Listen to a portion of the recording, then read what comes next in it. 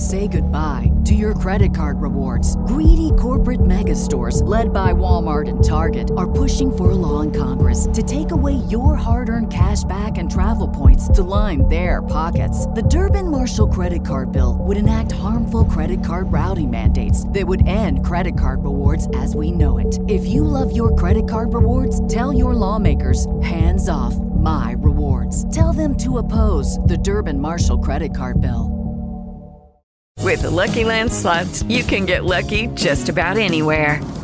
This is your captain speaking. We've got clear runway and the weather's fine, but we're just going to circle up here a while and get lucky. No, nothing like that. It's just these cash prizes add up quick. So I suggest you sit back, keep your tray table upright, and start getting lucky. Play for free at LuckyLandSlots.com. Are you feeling lucky? No purchase necessary. Void where prohibited by law. 18 plus terms and conditions apply. See website for details. Hey everybody, welcome to Morbidology.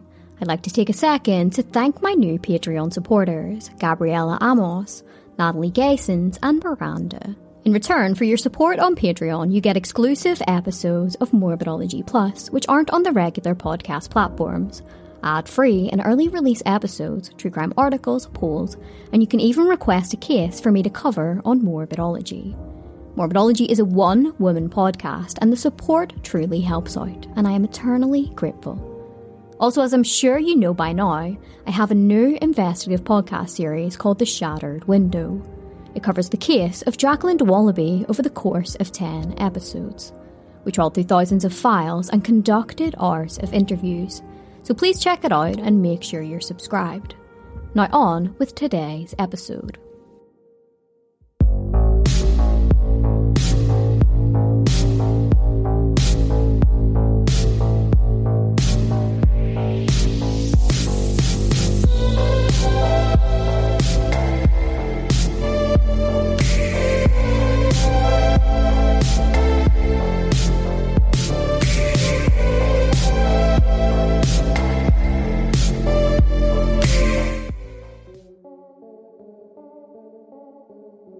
Welcome to Morbidology, the podcast. I'm your host, Emily G. Thompson, author of Unsolved Child Murders, Cults Uncovered, and co-author of Unsolved Murders, True Crime Cases Uncovered. Join me weekly as I uncover some of the world's most heinous murders.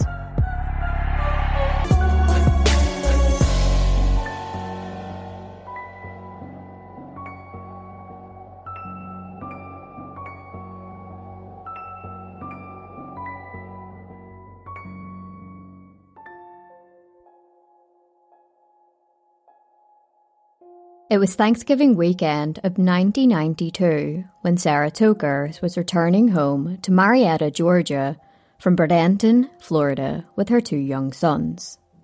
When she entered the darkened home, she saw a man standing in the kitchen armed with a shotgun. Initially, Sarah believed that the man was there to rob them. However, the man then forced the family back into their SUV, parked on the driveway.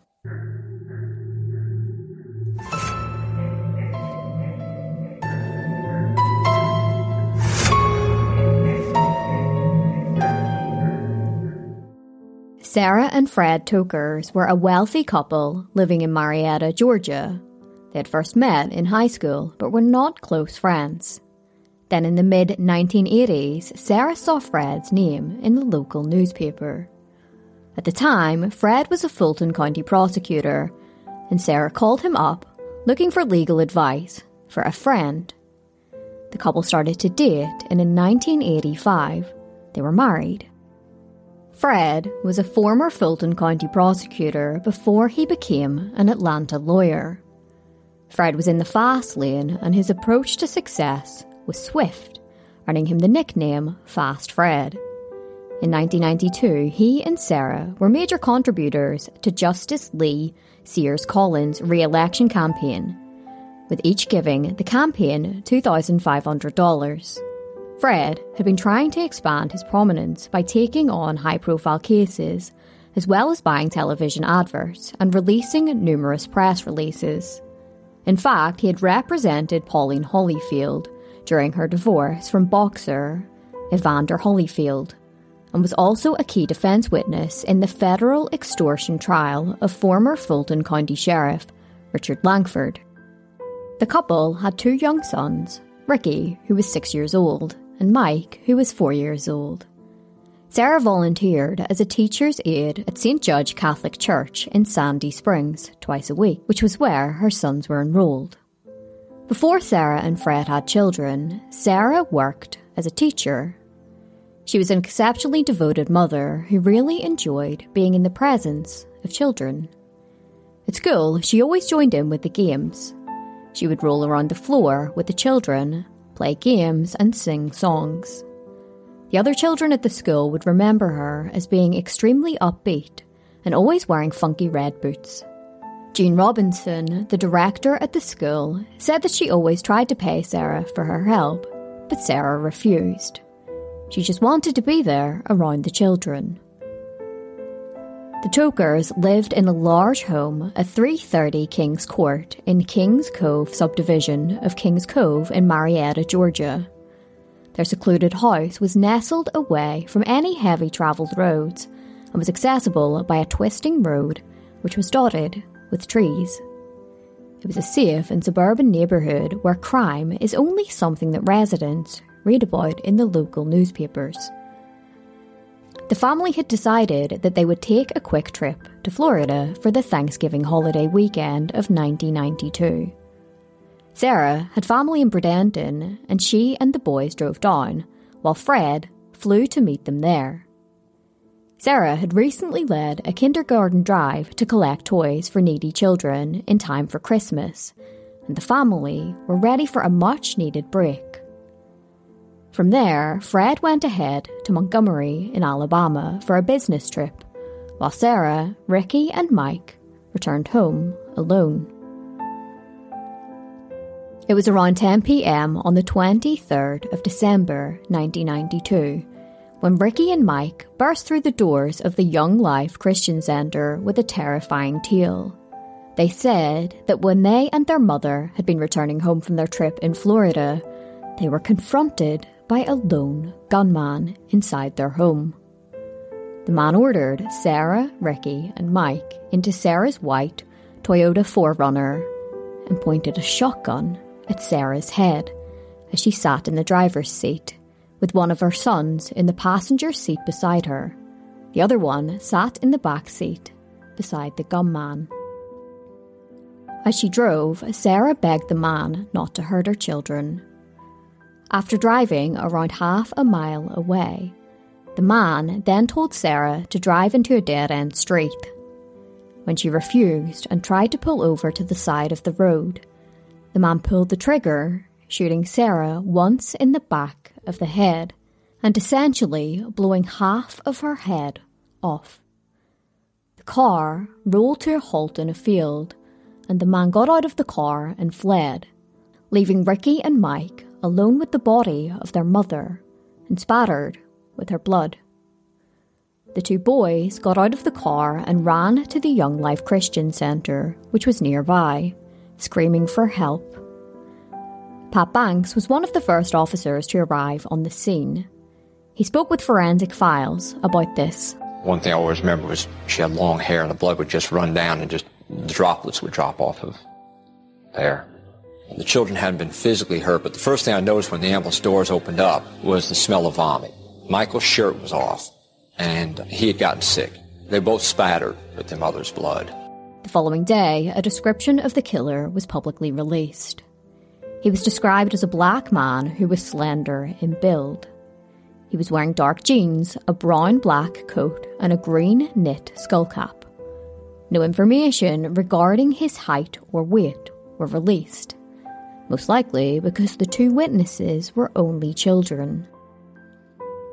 Investigators quickly got to working on the case. One of the first points of action was to try and determine, of course, who the killer was, but whether or not he had acted alone. Since the Tokers lived in a relatively secluded area, investigators wondered if the killer had acted alone or not. He would have needed to get out of the house somehow. According to neighbour Jack Scott, he had spotted a white van sitting outside the Tokers' house, at around 10:30 a.m. on the day of the murder. He said that he noticed it because it was unusual for anybody to be parked outside, never mind a van. He said that when he returned home at around 9 p.m. that night, the van was gone. Jack also stated that when he spotted the van, he also noticed that there was a white car in the garage that didn't belong to the family. This was also noticed by another neighbour who said he saw a white car with a driver in front of the house. He thought that it was very unusual, but dismissed it as being a paper carrier.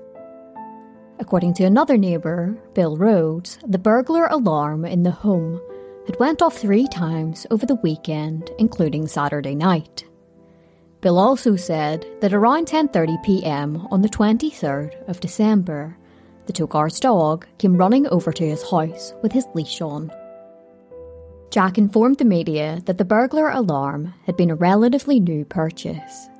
He said that Sarah insisted on getting the burglar alarm because she was worried about their safety because of some of the high-profile cases that Fred had been working on. A number of residents of the Kings Cove subdivision had burglar alarms.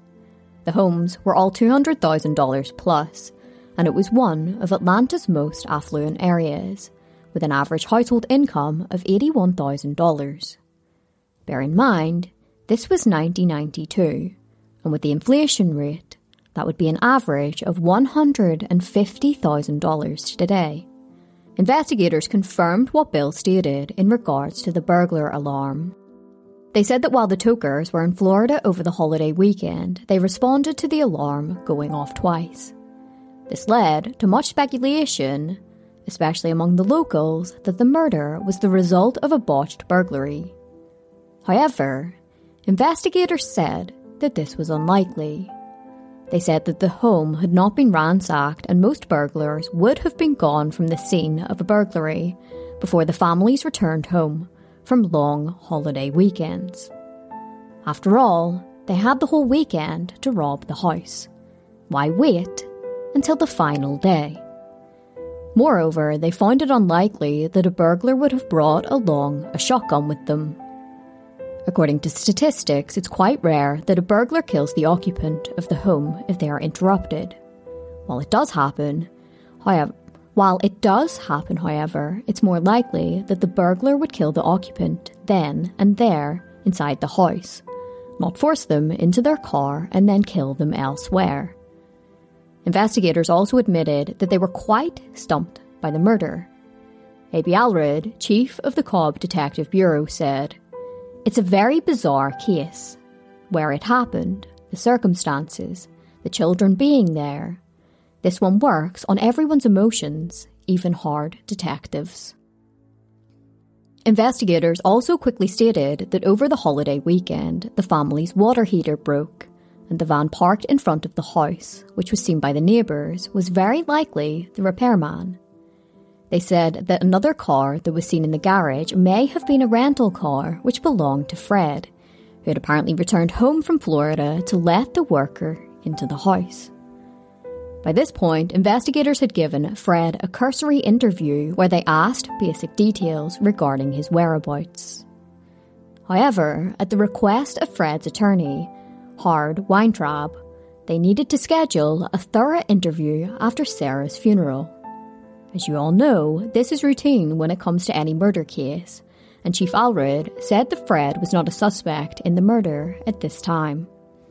The murder completely terrified the community, and in the aftermath, many firms that sold burglar alarms saw a sharp spike in purchases. Fear was especially prominent in Atlanta's legal community, who worried that the murder was the result of a client coming back for revenge. One local attorney named Michael Hopman said, "Most lawyers believe it is a Cape Fear come to life." If you're not familiar with Cape Fear, it's a 1991 movie about an ex-convict terrorising his former public defender and his family. On the 3rd of December, over 300 loved ones of Sarah packed into St. Judge, the Apostle Catholic Church in Sandy Springs for her funeral. Fred was shaken and sobbing as he led the procession behind the casket. Inside the church, Reverend David Talley said, "Words ring empty today. Words are an intrusion to the grief. How many thousand times has somebody asked, why did this happen?" Following the service, Sarah was buried at Arlington Memorial Park in Sandy Springs. Within just days of Sarah's murder, investigators announced that they were working on the theory that the murder was either a contract killing or a botched kidnapping, with either revenge or ransom as the most likely motives. While they had a theory and potential motivation, investigators said that there was such little evidence with no suspects that they feared that the case could go cold. After Sarah's funeral, investigators made arrangements to interview both Fred and his two sons. One thing in particular they wanted to get to the bottom of was information regarding Fred's case files and whether he had any enemies or potential motives. Deputy Chief James Arrowwood said that Fred wasn't a suspect in the murder, but said that he and his sons were the closest to Sarah and could potentially give them some information so that they could ascertain what or who to investigate. Furthermore, Ricky and Mike had witnessed the murder. When children are exposed to a traumatic event, they quite often shut down quickly and become upset. But according to Martha Christensen, a clinical social worker who worked in child psychiatry for 21 years, it's best for children to speak as early as possible to a therapist. Keeping the traumatic event bottled up could cause post-traumatic stress disorder in children. Before investigators had a chance to question Fred, there was a shocking revelation in the case when it was disclosed that before Sarah's murder, she had told a private investigator that she had hired that if anything ever happened to her, for him to go straight to police with his investigation. Sarah had hired Ralph Perdomo to conduct some kind of investigation. However, it wasn't publicly released what this investigation was in relation to. Fred's public relation agent, Brenda Fontaine, was quick to state, "Our only speculation is that Fred represented some really strange people, and that Sarah was more worried about them than Fred was." This revelation was the first break in the case, and it revealed that the murder was even more complex than first expected. While no more information regarding the private investigator was released straight away, it implied that Sarah may have been afraid of something or someone. But who? Investigators were still saying that Fred wasn't a suspect, but shortly thereafter, it was revealed that a man named Fred Tokers had rented an apartment in Buckhead around a month before the murder. The woman who rented the apartment out said that she only met the man once and couldn't be sure if it was Fred, as in Sarah's husband, or it was just a coincidence that somebody had the same name as him. Meanwhile, Fred still refused to speak to investigators. We've been attempting to get Mr. Tokars to come in and talk to us. We're having a difficult time getting him to come in. So we explained to him that he should know better than anybody how important it is that we get something rolling right away before the trail got cold. He said that he was devastated by the loss of his wife and needed a bit more time to grieve before speaking with investigators. In a prepared statement, he said, "I have cooperated as best as I can and will continue to do so. I met with police for 2 hours on Monday and gave a preliminary statement. I will meet with police as soon as possible." The week after the murder, investigators released a composite sketch of a man who was seen driving in the Tokers neighbourhood less than an hour before she was murdered. The man was a passenger in a car and was described as being a light-skinned black man in his 30s with beard stubble and a toboggan hat, which sounded similar to the description of the hat that the killer was wearing as described by Sarah's boys. Chief Alred said that the car was either a Toyota or a Datsun and would explain how the killer had gotten to Sarah's house. There was no description of the driver. Shortly thereafter, Fred offered a $25,000 reward for information that could lead to the apprehension of his wife's killer. He further stated that he would be asking for a leave of absence from work until mid-January, stating that the physical, mental and emotional pain of Sarah's murder had made it impossible for him to work. He then had a 3-hour interview with investigators and admitted to the Atlanta Journal-Constitution that around 3 years ago he had an affair, but said that he and Sarah had patched things up and there were no issues in their marriage. During the interview with investigators, Fred had revealed that Sarah had a pretty large life insurance policy. Tokar, do you have any idea who may have wanted to kill Sarah? Just can't even imagine it. What kind of insurance policies did you have with Sarah then? Sarah and I have the same type of insurance policies. One of them is for $250,000. One of them is for $1 million, and I think that there's another one for $500,000. Every marriage has its ups and downs, but I would be shocked if I thought that she was considering a divorce right now from me. She sleep with you? Yeah. She have sex with you? Yes. While investigators had been extremely vocal in the past about Fred not being a suspect, Chief Alred said that they had not yet eliminated any suspects. Another angle that investigators were working was whether or not the murder was somehow linked to some dodgy work that Fred had been involved in. In June of 1991, Willie Harris, who was a vice president of Atlanta Entertainment Management Incorporated, who owned a number of nightclubs in Atlanta, was arrested by federal agents for accepting a shipment of cocaine at a motel. As it turned out, Fred had done some legal work for the corporation and had even worked as Willie's defense lawyer. Willie pleaded guilty in June of 1992 and was sentenced to 11 years in prison. The month after the guilty plea, Julius Klein, who was a business associate of both Fred and Willie, was shot dead in Detroit. His murder remained unsolved, and investigators were looking into whether Sarah's murder could have somehow been linked to his murder. It would soon be revealed that Sarah hadn't hired a private investigator because she was afraid of some of the clients Fred had worked with. She had hired a private investigator because she believed that Fred was having an affair. According to Sarah's family, when Sarah was killed, they had no indication that anything in her marriage was amiss. They said they thought that Sarah was happy and that Fred was a great father and husband. One of Sarah's sisters, Joni Ambrusco Crane, said, "He was the provider and the lawyer. Sarah was the mum and volunteer. We've always admired Fred because he was so ambitious and worked so hard."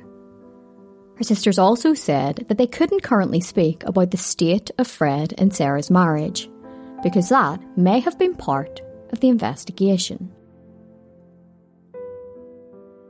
As the investigation was underway, divorce lawyer Stephen Labotis stated that Sarah had consulted with him at least twice about divorcing Fred, most recently a little more than a year before her murder. He confirmed that she had spoken both about divorce and about child custody, but he said that he could not disclose what they spoke about, specifically because of attorney-client confidentiality. By this point, it was quite apparent that the relationship between Sarah and Fred had a number of issues, and that Sarah's life had been insured for up to $2 million. The policies that Fred had purchased on Sarah were purchased in 1986 and 1987, and it wasn't known whether Sarah knew of these policies, or whether or not they had been increased since then. That was still something that the investigators were working on. Meanwhile, Cobb County investigators asked the FBI to assist in the case. They wanted violent crime investigators with the FBI to trawl the nation for murders which were similar to the murder of Sarah. As Chief Alred said, "What we're looking for is any similar type of crime happening, like a kidnapping with the victim shot in the back of the head." Shortly before Christmas, it was revealed that during questioning, Fred had claimed that he had a lack of memory, and couldn't remember his activities. They said that Fred had refused to speak about certain clients he had worked with, and Deputy Police Chief J.D. Arrowwood said that solving his wife's murder should have been the most important thing. They further revealed that they had tried twice to get Fred to take a polygraph test. Their revelation was followed by Fred's attorney, Jerry Froelich, lambasting the investigation. He stated, "What they are doing is unethical, improper and untrue. My client is innocent and he is being hung in the press. They're in the process of ruining the man." He accused the investigation of targeting Fred and not looking at other possibilities. In fact, he even said that Fred had taken an independent polygraph test and had passed. Chief Alred responded to Fred's attorney's comments and said that they had been bending over backwards to accommodate Fred, and that they still wanted him to take a polygraph test that they conducted. As families worldwide were preparing for the big day on Christmas Eve, there was a major breakthrough in the case when it was revealed that Eddie Lawrence, who was one of Fred's business associates, and Curtis Rower, had been arrested and charged with Sarah's murder, as well as 3 counts of kidnapping and 1 charge of armed robbery. In a news conference, investigators announced that Sarah had been murdered after she found information in Fred's safe that implicated her husband and his business associates in illegal activities. Investigation had uncovered that earlier on in the year, Fred had lent $70,000 to Eddie, and they believed that Fred knew the men who murdered Sarah as well as their motive in committing the murder, but had decided against cooperating. They further admitted that they weren't yet sure whether Fred knew that his wife was going to be killed before it happened. The key in cracking the case was the private investigator that Sarah had hired. Ralph Perdomo had told investigators working on the case that Sarah had been forbidden by Fred from looking in the safe. However, Sarah somehow managed to find the combination, got inside the safe and found some incriminating evidence against Fred and his business associates, including Eddie, which revealed that they had been laundering drug money through businesses that they owned. Sarah made 2 sets of copies and Ralph handed those copies over to investigators. According to Ralph, Sarah had been collecting information which could go back years and had told him that if she ever vanished or was killed, to go straight to police with the investigation they had been conducting. Ralph had further revealed that for reasons unknown, when the family had gone to Florida for Thanksgiving, Fred had insisted on Sarah driving down with the boys, but insisted that he flew down. Then when it was time to leave, Fred said he needed to go to Montgomery for business, leaving Sarah and the boys to return home alone. When Fred had been interviewed by investigators, he had purposefully not mentioned Eddie at all when speaking about his business and business partners. You know that man? It's Eddie Lawrence. This man was never mentioned. Well, I'm not sure if I understand what you're talking about. You never told me anything about Eddie Lawrence. Well, you never asked me anything about it. Just hours after the arrests, Fred overdosed and was rushed to hospital where he was treated and then placed under psychiatric care. The family had been planning on going to Busch Gardens in Tampa, but Fred said that he had too much work to do and stayed behind. The overdose was determined to be a suicide attempt, and under Florida law, those who attempt suicide are ordered to undergo mandatory psychological examination. Meanwhile, the family were trying to celebrate Christmas for the sake of the boys. Sarah's father, John Ambrusco, carved the Christmas turkey, while the rest of the family showered Ricky and Mike with gifts and kept them busy throughout the day. Chief Charon said that he wanted the boys to come in to view a police lineup, but were giving them some time with their family first. He said, "Those poor children have gone through hell. First they see their mother killed in front of them, and now this with their father. My heart really goes out for those Toker boys." The day after Boxing Day, investigators on the case announced that Fred was a suspect in Sarah's murder. Then the following day, it was revealed that Curtis had admitted to investigators that he pulled the trigger, killing Sarah, but said that Eddie had told him to do it. However, Curtis's defense lawyer, Edwin Marger, then claimed that the confession was made under duress. He stated that Curtis had been alone with investigators for 12 hours before he saw him, and said that he believed that his client wasn't physically or mentally fit to be able to give any kind of statement. He also suggested that his client may have been under the influence of alcohol, marijuana and cocaine when he was arrested, and claimed that his client had no connection to Fred.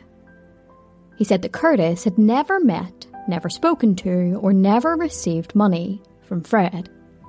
After several days, Fred checked himself out of the hospital and returned to Atlanta. Investigators announced they were once again wanting to interview Fred. Instead of meeting with investigators, however, Fred decided that his time would be better spent lashing out at the media. In a prepared statement, he spoke with reporters in downtown Atlanta. I emphatically deny any involvement in my wife's murder, and any suggestion that I might have been involved in any way deeply hurts me. Unfortunately, after drinking too much and after taking some back pain medication, I became very depressed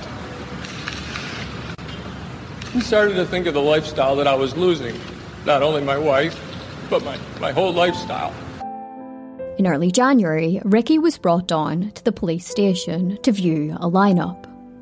He was unable to pick Curtis out of the lineup. He pointed at a different man and said, "He looks most like him." A police officer asked Ricky if he was sure, to which he replied with, "I'm not." Days later, a hearing was held regarding the arrest warrants. Superior Court Judge Ralph Hicks ruled that the arrest warrants were flawed because they didn't contain sufficient evidence to determine that Eddie and Curtis had killed Sarah. During the hearing, testimony would be presented from Cobb County Detective Ron Hunton, who revealed that Curtis had told investigators he was holding the sawed-off shotgun, but it had went off when Eddie wrestled him for the gun. Curtis claimed that Sarah had refused to turn her vehicle into a dead-end street. She pulled over and Curtis opened the door to get out of the car. Moments later, Eddie appeared and ran over to the side door and a scuffle ensued. The shotgun went off accidentally, killing Sarah. However, neither Ricky nor Mike had said that any kind of scuffle had happened. They only said that there was one man in the car who pulled the trigger while sitting behind Sarah. Detective Hunton said that Curtis's sister and her boyfriend had told investigators that they had seen Curtis with a sawed-off shotgun and that he had admitted to murdering Sarah. They had told investigators that the morning after the murder, Curtis was acting very paranoid and very excited. Then when a segment on the murder appeared on the news, Curtis said, "We did it." Hello, it is Ryan, and we could all use an extra bright spot in our day, couldn't we? Just to make up for things like sitting in traffic, doing the dishes, counting your steps, you know, all the mundane stuff. That is why I'm such a big fan of Chumba Casino. Chumba Casino has all your favorite social casino-style games that you can play for free anytime, anywhere with daily bonuses. That should brighten your day a little. Actually, a lot. So sign up now at ChumbaCasino.com. That's ChumbaCasino.com. No purchase necessary. VGW Group. Void where prohibited by law. See terms and conditions. 18+. With Lucky Land Slots, you can get lucky just about anywhere. Dearly beloved, we are gathered here today to... Has anyone seen the bride and groom? Sorry, we're here. We were getting lucky in the limo and we lost track of time. No, Lucky Land Casino. With cash prizes that add up quicker than a guest registry. In that case, I pronounce you lucky. Play for free at LuckyLandSlots.com. Daily bonuses are waiting. No purchase necessary. Void where prohibited by law. 18+. Terms and conditions apply. See website for details. Is there something interfering with your happiness, or are you apprehensive about reaching out for help? BetterHelp is here to help you, and they're today's sponsor of Morbidology. BetterHelp is not self-help. is professional counselling available to you online or over the phone. BetterHelp is more affordable and accessible than traditional offline counselling, and they offer financial aid. Sadly, sometimes traditional offline counselling is not locally available for everybody, but BetterHelp is available for clients worldwide. They have licensed professional counsellors specialising in a broad variety of areas, including depression, sleeping, self-esteem, grief, and much more. Everything you share with your counsellor is confidential and they are matched to your specific needs. I want you to start living a happier life today. As a listener, you'll get 10% off your first month by visiting our sponsor at betterhelp.com/morbidology. Join over 1 million people who have taken charge of their mental health. Again, that's betterhelp.com/morbidology. Before we continue with today's episode, I'd like to take a second to recommend a new true crime podcast that I've recently found, Fireside Crime. The hosts of Fireside Crime unleash their southern accents and somewhat dark humour on the true crime, conspiracies and scandals that rocked the nation, all while enjoying local beers. Fireside. Grab a beer or beverage of your choice and join them by the fire. Fireside Crime are available across all podcast platforms. While you're listening to this episode of Morbidology, make sure to subscribe. When Curtis allegedly confessed, he said that Eddie had offered him $5,000 to kill Sarah, stating that the money would come from a lawyer named Fred. He also said that Eddie came along with him to the house to make sure that he actually carried out the murder. They both entered the home before Sarah and the boys came home, and Eddie told Curtis not to fear because the burglar alarm had been turned off by Fred. According to Curtis, at one point during the attack, he had considered killing Ricky as well because he was not cooperating, but he had been instructed by Eddie not to harm the children. Judge Hicks said that the investigators should have stated more specifically in their written request where the evidence had come from and how it had come to their attention. The original arrest warrant had revealed limited information regarding the case. He then decided that he would issue new arrest warrants. During a bond hearing in February, it was revealed that Curtis had told investigators that the $5,000 he was to be paid was to come to Fred. This was something that Curtis had also told to his sister and his sister's boyfriend before his arrest. Curtis testified in court and claimed that he never actually agreed to kill Sarah and thought that he would rob her but leave her unharmed. He said that when Sarah stopped the car, however, Eddie appeared and they struggled for the gun and it went off accidentally. He said that he wanted to make these statements publicly because he wanted to tell Sarah's family that he was sorry and that he had no intention of killing anybody. Investigators, however, said that the statements were self-serving and that he and Eddie never wrestled for the gun. Shortly after the hearing, Curtis's sister, Tuesday Rower, was jailed as a material witness. As it would be discovered, Tuesday was a receptionist for Eddie, and she had said that she may have overheard Eddie talking about the murder plot on a phone call to a man named Fred. District Attorney Charon admitted that arresting Tuesday was certainly unusual, but said that this was not a usual case. Towards the end of February, the case went before the grand jury. They heard testimony from 10 witnesses, including Tuesday and one of Curtis's friends, who said he returned home that night with a shotgun and bloody tennis shoes. The friend's father said that outside the courtroom she had been approached by Curtis's uncle, who called her a bitch. There was also testimony from Ederick Wheeler, a business associate of Eddie, who said that he had been approached by Eddie to kill Sarah. Both Eddie and Curtis were indicted on 5 felony counts, including malice murder, kidnapping, serious bodily injury, 2 counts of kidnapping, and armed robbery. While it wasn't decided yet whether they would be facing the death penalty, District Attorney Charon said that he was seriously considering seeking it. Shortly thereafter, it was announced that they were seeking the death penalty, and said that no formal deal for reduced sentences were offered. As investigators were still trying to figure the case out and collect evidence, it was revealed that in the March before Sarah's murder, she filed her will, and her will left nothing to her husband. Shortly afterwards, it was announced that the murder trial of Curtis and Eddie would be moved out of Atlanta due to pre-trial publicity.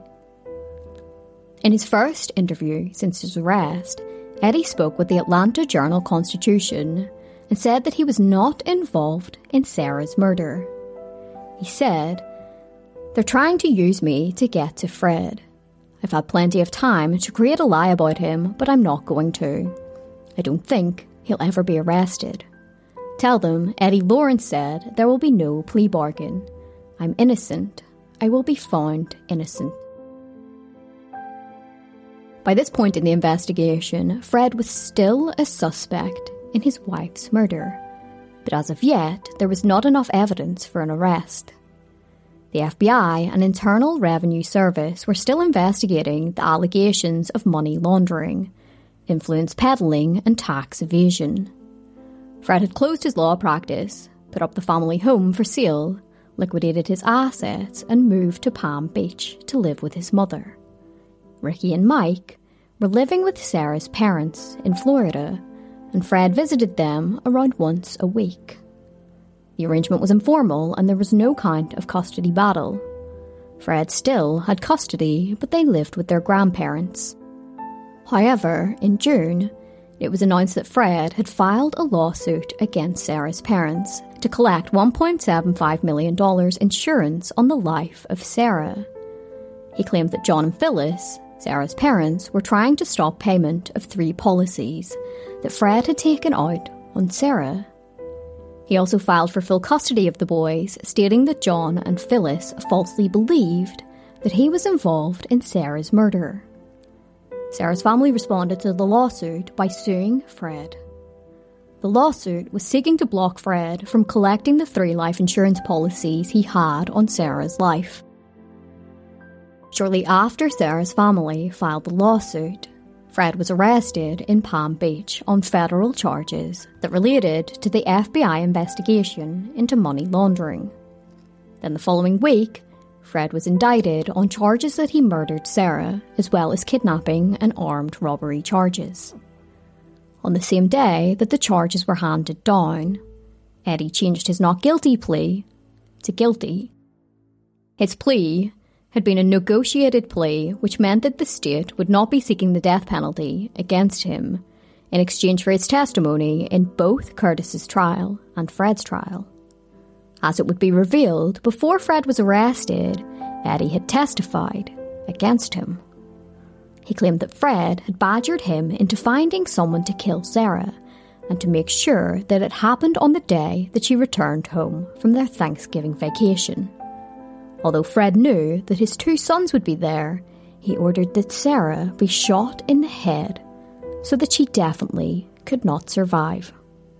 He said that he had followed Curtis and Sarah in his own car, and when Curtis shot Sarah, he fled from the car, jumped into his car, and they fled. Fred's defense attorney, Jerry Fulick, stated that his client was innocent and said that he was still in shock. He described the charges as trumped-up charges based on lies. Following his arrest, John and Phyllis were given temporary custody of Ricky and Mike. In just the space of 9 months, the 2 boys had witnessed their mother being brutally murdered before their very eyes, and now their father had been arrested in connection with that murder. Detective Pat Banks was the one who took the boys when their father was arrested. He said that he took them to McDonald's and tried to calm them down. They were both crying as Detective Banks tried to explain to them that sometimes adults do stupid things and that they weren't to blame for anything. In the indictment following Fred's arrest, it was revealed that Fred had been involved in a massive drug trafficking and money laundering ring. The ring began in 1986, and 8 men, one of which was Fred, used violence and intimidation tactics to protect their assets and avoid detection from authorities. The indictment read that they had resorted to kidnapping, torture and murder to protect their operations and themselves. Investigators alleged that the ring maintained secrecy by threatening physical harm to anybody who may disclose the nature and scope of their operations. The ring controlled a number of nightclubs in the Atlanta area and used Fred's law practice to conceal the money made from drug trafficking. The indictment also said that members of the group transported cocaine from Miami and Los Angeles to the Atlanta area. A number of other men involved were arrested, but 3 of which were released on bond: William Carter, Aaron Hudson and James Mason. 2 other men involved, Jesse Ferguson and Alex Yancey, had not yet been taken into custody. Julius Klein, the business associate of Fred who was shot dead in Detroit, was also involved in the ring and worked as a drug trafficker. In early November, it was announced that Fred would be facing the death penalty if convicted of Sarah's murder. When the 1-year anniversary to the murder rolled around, Sarah's family spoke with the Atlanta Journal-Constitution. They said that Ricky and Mike still lived in fear that the man they described as the bad man with the pirate gun would return. As their aunt, Chrissy, said, "When you're little, your greatest fears are of the shadows, the unknown and the boogeyman." Their worst fears came true. In February, an 80-page trial brief was filed in the US District Court, which revealed that Fred frequently took cocaine and would sniff around 2 grams per month. Shortly thereafter, Eddie's testimony before a federal grand jury was publicly released. He said that Fred had sought to have Sarah killed for $1 million because she planned on divorcing him, taking full custody of the boys and taking everything he had. He said she was going to take everything that he had, and he had worked too hard for what he had, and he wasn't going to let that happen, so she's got to die. That was the only way he saw out of it, you know. Eddie said that Fred had asked him twice in summer of 1992 to perform a contract killing. The prosecution was expected to use this testimony to establish a motive for Sarah's murder. The first trial was against Fred as well as his co-defendant, James Mason. They were being tried on charges they participated in a racketeering conspiracy involving drug trafficking, counterfeiting and laundering money through Atlanta's nightclubs.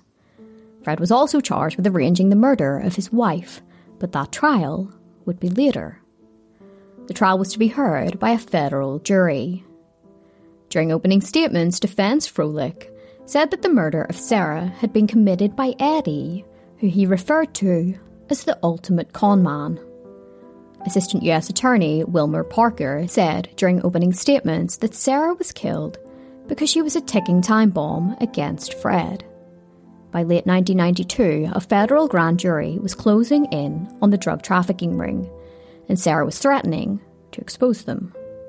Attorney Parker said that Fred had agreed to pay Eddie around $900,000 of a life insurance policy that he had out on Sarah if he arranged her murder. Eddie then hired Curtis, who was a drug addict, to carry the murder out. There was testimony right away in the trial which tied Fred to drug deals and money laundering.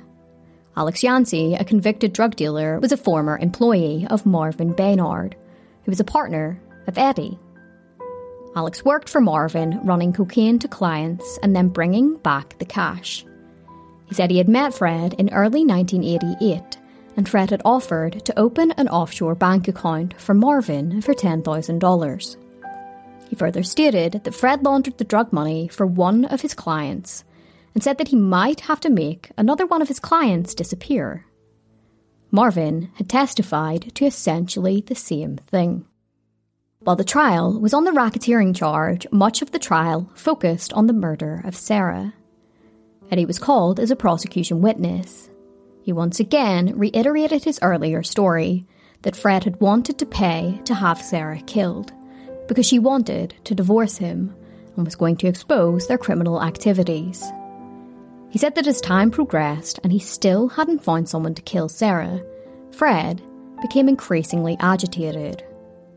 He said that when he asked Fred how it would affect Ricky and Mike, Fred said that they were young and they would get over it. Fred offered Eddie $25,000 and promised him almost $1 million more when the life insurance policies paid out. He also promised to invest $910,000 in businesses owned by him and Eddie, and then give Eddie full control. Eddie said that he then approached Curtis, who was a known drug dealer who had allegedly killed people in the past. Under cross-examination, defence attorney Bobby Lee Cook tried to poke holes in Eddie's testimony and accused him of inconsistencies. He suggested that it was actually Eddie who killed Sarah. He asked, "Isn't it a fact that she did see you, she recognised you, and you grabbed the gun and she was shot?" Eddie replied with, "No." His testimony would be followed by testimony from Neil Wilcox, Sarah's brother-in-law. He told the jury that on the night that Eddie and Curtis were arrested, Fred was worried that he would be implicated in the murder. He was worried that the police would make a deal and that they would be using Eddie and Curtis to get to him. He also testified that Fred had once talked to him about the benefits of offshore investments and told him that it was a great way of hiding money from the IRS and from your wife. Other family members would testify about Fred's strange behaviour, both before and after the murder. Sarah's father, John, said that Sarah had told them that Fred was pressuring her to return to work, even though she wanted to be at home with their sons. In fact, Fred had even suggested that she work for him. John also revealed that after Sarah and the boys drove off from Florida to return home before she was murdered, Fred randomly called him to make sure that Sarah had left. A number of family members also testified regarding Sarah's behaviour before her murder. Her sister Christine said that Sarah had showed her a number of documents which suggested that Fred was hiding hundreds of thousands of dollars in offshore accounts. The names of the accounts were of their children, but inverted. Christine said that Sarah gave her a copy of the documents and told her to go straight to police if anything ever happened to her. Mary Rose Taylor, a cousin of Sarah, testified that Sarah had told her that Fred warned that if she divorced him, he would get full custody of the boys because of his political clout. One of Sarah's neighbours also told the jury that Sarah seemed elated when she told her that she had the goods on Fred, which meant that she could divorce him and get custody of their children. A recording of an interview between investigators and Fred was played out by the prosecution. In the interview, Fred referred to Sarah as the perfect wife, who he loved very much. He insisted that he had no idea that Sarah may have been planning on divorcing him before her murder. He said that they had their ups and downs and admitted that he had flings in the past, but as he said, it was always like, one time, you know. Fred was then called as a defence witness. He cried as he told the jury that his life had been ruined. He said that the media blamed Sarah's death on him. He denied that he had threatened to take the boys away from Sarah. The defence put forward the theory that it was Eddie who had killed Sarah because Fred was about to stop financing his real estate and construction enterprises. Fred said, "I couldn't really trust him to manage money. I told him I wasn't going to give him any more money." He ended his testimony by reading out part of his suicide note. It read, "I am sorry for the pain and sorrow my lifestyle has inflicted upon you. I never wanted Sarah or anybody to die or get hurt. Please explain to my friends my weakness and let them know what happened. I can't live with all this pressure. I'm sorry for the pain and suffering that I have caused everyone. But I loved Sarah, never hurt her, and I have now died for her. The press have made me feel like a suspect. I shouldn't be. The torture has weakened me to the point I can't take it any more. I want to die. I'm very sad. Please help my children Norma, Andy, and my family. The defence team had also focused heavily on the fact that 2 investigators working on the case had signed movie deals 8 months before Fred was arrested. During closing arguments, Assistant US Attorney Parker called Fred a greedy hypocrite who snuffed out the life of his wife to protect his illicit lifestyle. And what about Sarah? And all she cares about is the protection of her children. Only to have her brains blown out over those 2 little boys. Because of the mastermind over here. Because of the greed, the unparalleled ambition, and because she just simply was in the way. Defence lawyers, on the other hand, said that there were inconsistencies with Eddie's testimony. They said that the case had been tainted by movie contracts. Speaking of Eddie, who got what he described as the deal of the century, Defence Froelich said, "He'll be back out on the streets. Lock your doors, ladies and gentlemen, lock your doors." Following the closing arguments, the federal jury were sent away to deliberate. They found Fred Tokers guilty of 8 federal charges, including racketeering, kidnapping, using the telephone to set up a murder, and money laundering. As the sentence was read out, Fred showed little emotion. Sarah's sisters burst into tears and hugged one another.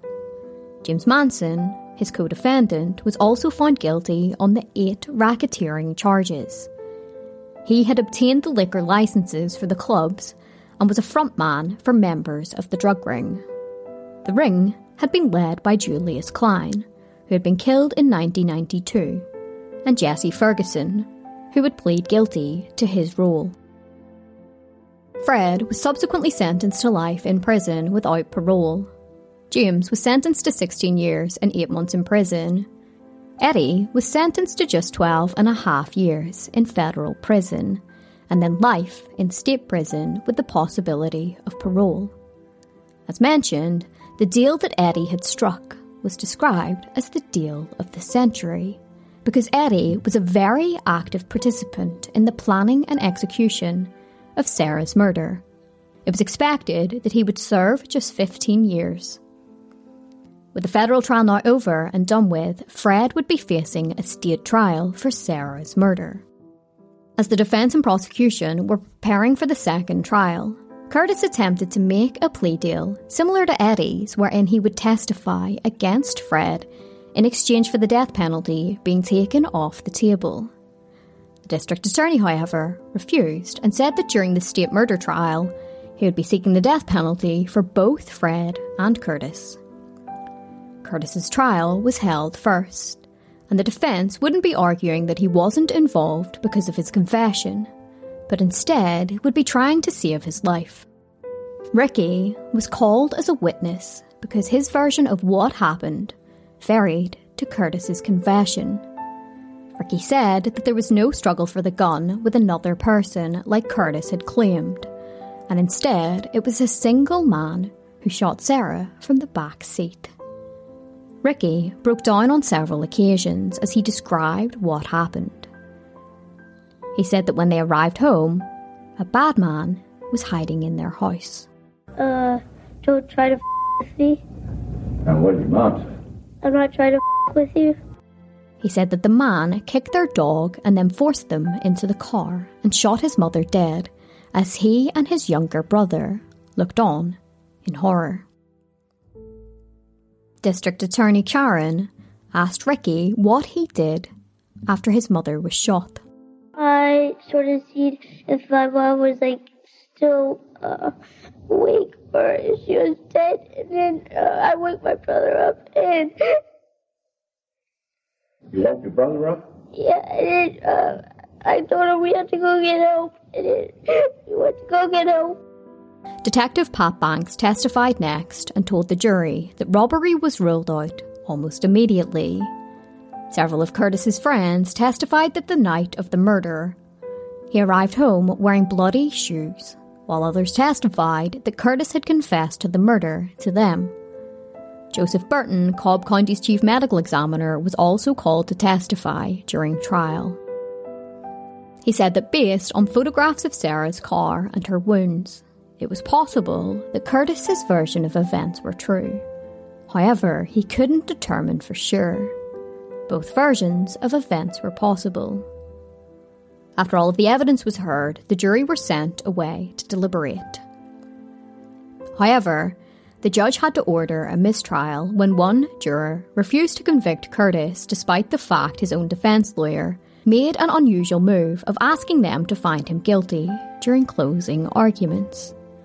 Curtis was ordered to be retried. Shortly thereafter, Fred stood trial for Sarah's murder. The evidence during this trial was pretty much exactly the same as the last trial. However, there was a lot of testimony regarding the relationship between Sarah and Fred. Family members and friends testified that Fred had cheated on Sarah numerous times, and that he intimidated her when she wanted a divorce. There was also evidence from a sex worker who testified that Fred had asked her around 2 months before Sarah's murder if there were any drug dealers she knew who would be willing to kill his wife. Why? Is it because your wife's not satisfying you in bed or something? And he said no, it was because she was divorcing him and she knew too much and he had too much to lose. A convicted bank robber also testified and offered a different motivation. According to John Roberts, Fred confessed to him that he ordered his wife to be murdered because he needed her life insurance to pay money he owed to a drug dealer. He also claimed that Fred had offered him $10,000 to kill Eddie before he could testify against him. During the trial, prosecutors had argued that Fred was the master puppeteer who pulled the strings that ended the life of his wife. In closing arguments, District Attorney Charon said that greed, ambition, and corruption led to Fred having his wife murdered. The defence countered this by saying that Fred had been suckered by his business partner Eddie. The jury were sent away to deliberate, and after a day and a half, they reached a verdict. They found Fred Tokers guilty of felony murder, kidnapping, and armed robbery. Fred would be sentenced to life in prison. Sarah's family had been hoping for a death sentence, and outside of court, they said that the life sentence was disappointing. After the verdict, a Cobb County judge ordered that Sarah's $1.75 million life insurance had to be paid into a trust fund for Ricky and Mike. Fred had fought for the life insurance money for himself.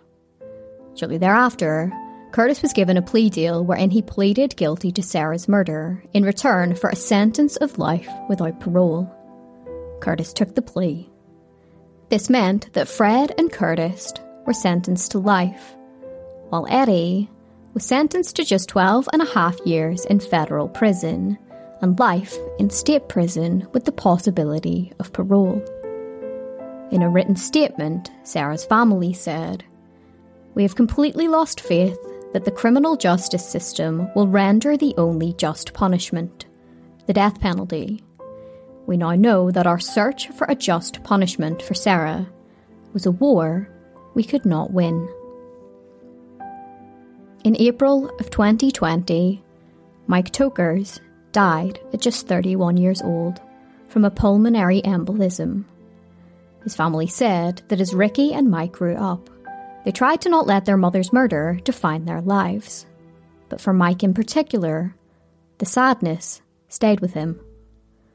Just the following month, Fred Tokers died behind bars from natural causes. He had been wheelchair-bound for a decade due to a neurological disease. He was 67 years old. Both Eddie and Curtis remain behind bars. Eddie served his 12.5 years in federal prison before being transferred to state prison. In 2019, Ricky sat down and spoke with Oxygen. I mean, I don't know another normal. You know, I don't know what it's like to have a mom. So when you don't know what it's like, you don't know what it's like. Being angry is tiring. I got a pretty good life. I've had some struggles for sure. I've also had some really cool things. You know, I've traveled the world and made really good friends and have a job I like. I don't meet people and say, hey, my name's Rick. My mom got shot when I was 6. Nice to meet you. You know, I never wanted it to define my life. Simple.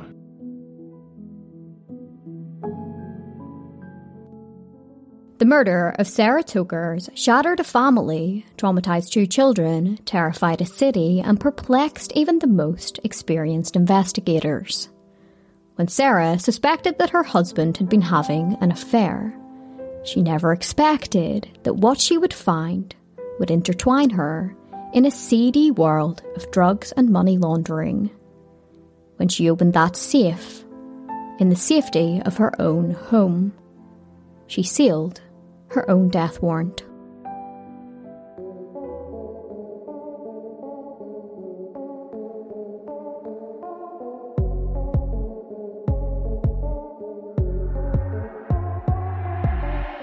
Well guys, that is it for this episode of Morbidology.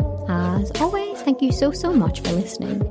I already said thank you at the start of this episode, but once again, a big massive thank you to my new Patreon supporters. The support on Patreon helps to defray the costs of Freedom of Information requests, archive subscriptions, hosting, and much more. I am eternally grateful for the support. Big thanks to everybody who has simply listened to an episode, commented on an episode, shared an episode. All of the support is very much appreciated. If you enjoy Morbidology, please consider leaving me a 5-star rating on Apple Podcasts or wherever else you're listening. Ratings and reviews are an easy way to support a show that you like. Also, make sure you visit us at morbidology.com for more information about this episode and to read our true crime articles. And stay tuned to the end of this episode to hear a promo for the amazing true crime podcast, The Trail Went Cold. Until next time, take care of yourselves, stay safe, and have an amazing week. Hello everyone, this is Robin Warder, host of the true crime podcast, The Trail Went Cold. If you grew up watching the classic television show Unsolved Mysteries, then this is the podcast for you. Each week, I profile a new unsolved murder or missing persons case and share all the baffling details. Afterward, I provide my own personal analysis and theories about what might have happened. This is a show for true crime buffs who are fascinated by cold cases and love to discuss them and pick them apart in an attempt to figure out the truth. So be sure to check out our podcast to learn about some truly bizarre unsolved mysteries where the trail went cold.